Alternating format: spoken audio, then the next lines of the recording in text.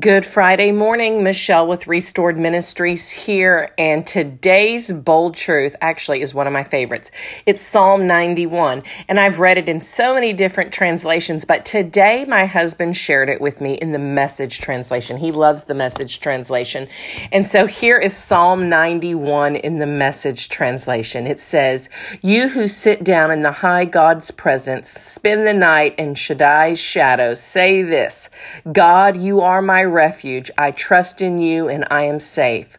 That's right. He rescues you from hidden traps, shields you from deadly hazards. His huge outstretched arms protect you.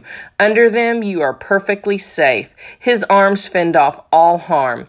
Fear nothing, not wild wolves in the night, not flying arrows in the day, not disease that prowls through the darkness, not disaster that erupts at high noon. Even though others succumb all around, they drop like flies right and left. No harm will even graze you.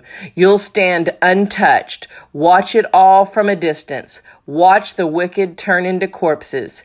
Yes, because God's your refuge, the high God, your very own home.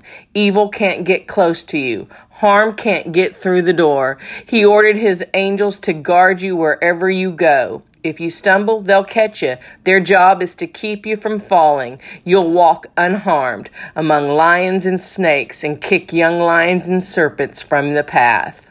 That's Psalm 91 in the Message translation. So remember, you'll stand untouched and unharmed. Keep 91 in your toolbox. You can look at it other translations, but I had a season actually where I read Psalm 91 every day. Over myself, I was going through a health battle. I'm a stroke survivor.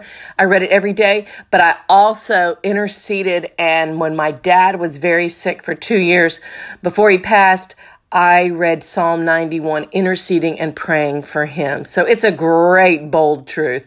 It's a great promise to pursue. So have a wonderful weekend. Ring the bell, subscribe, share us with your friends and family. We'd love to hear what promises you're pursuing. We'll catch you back Monday on the next Bold Truth Raw Faith podcast.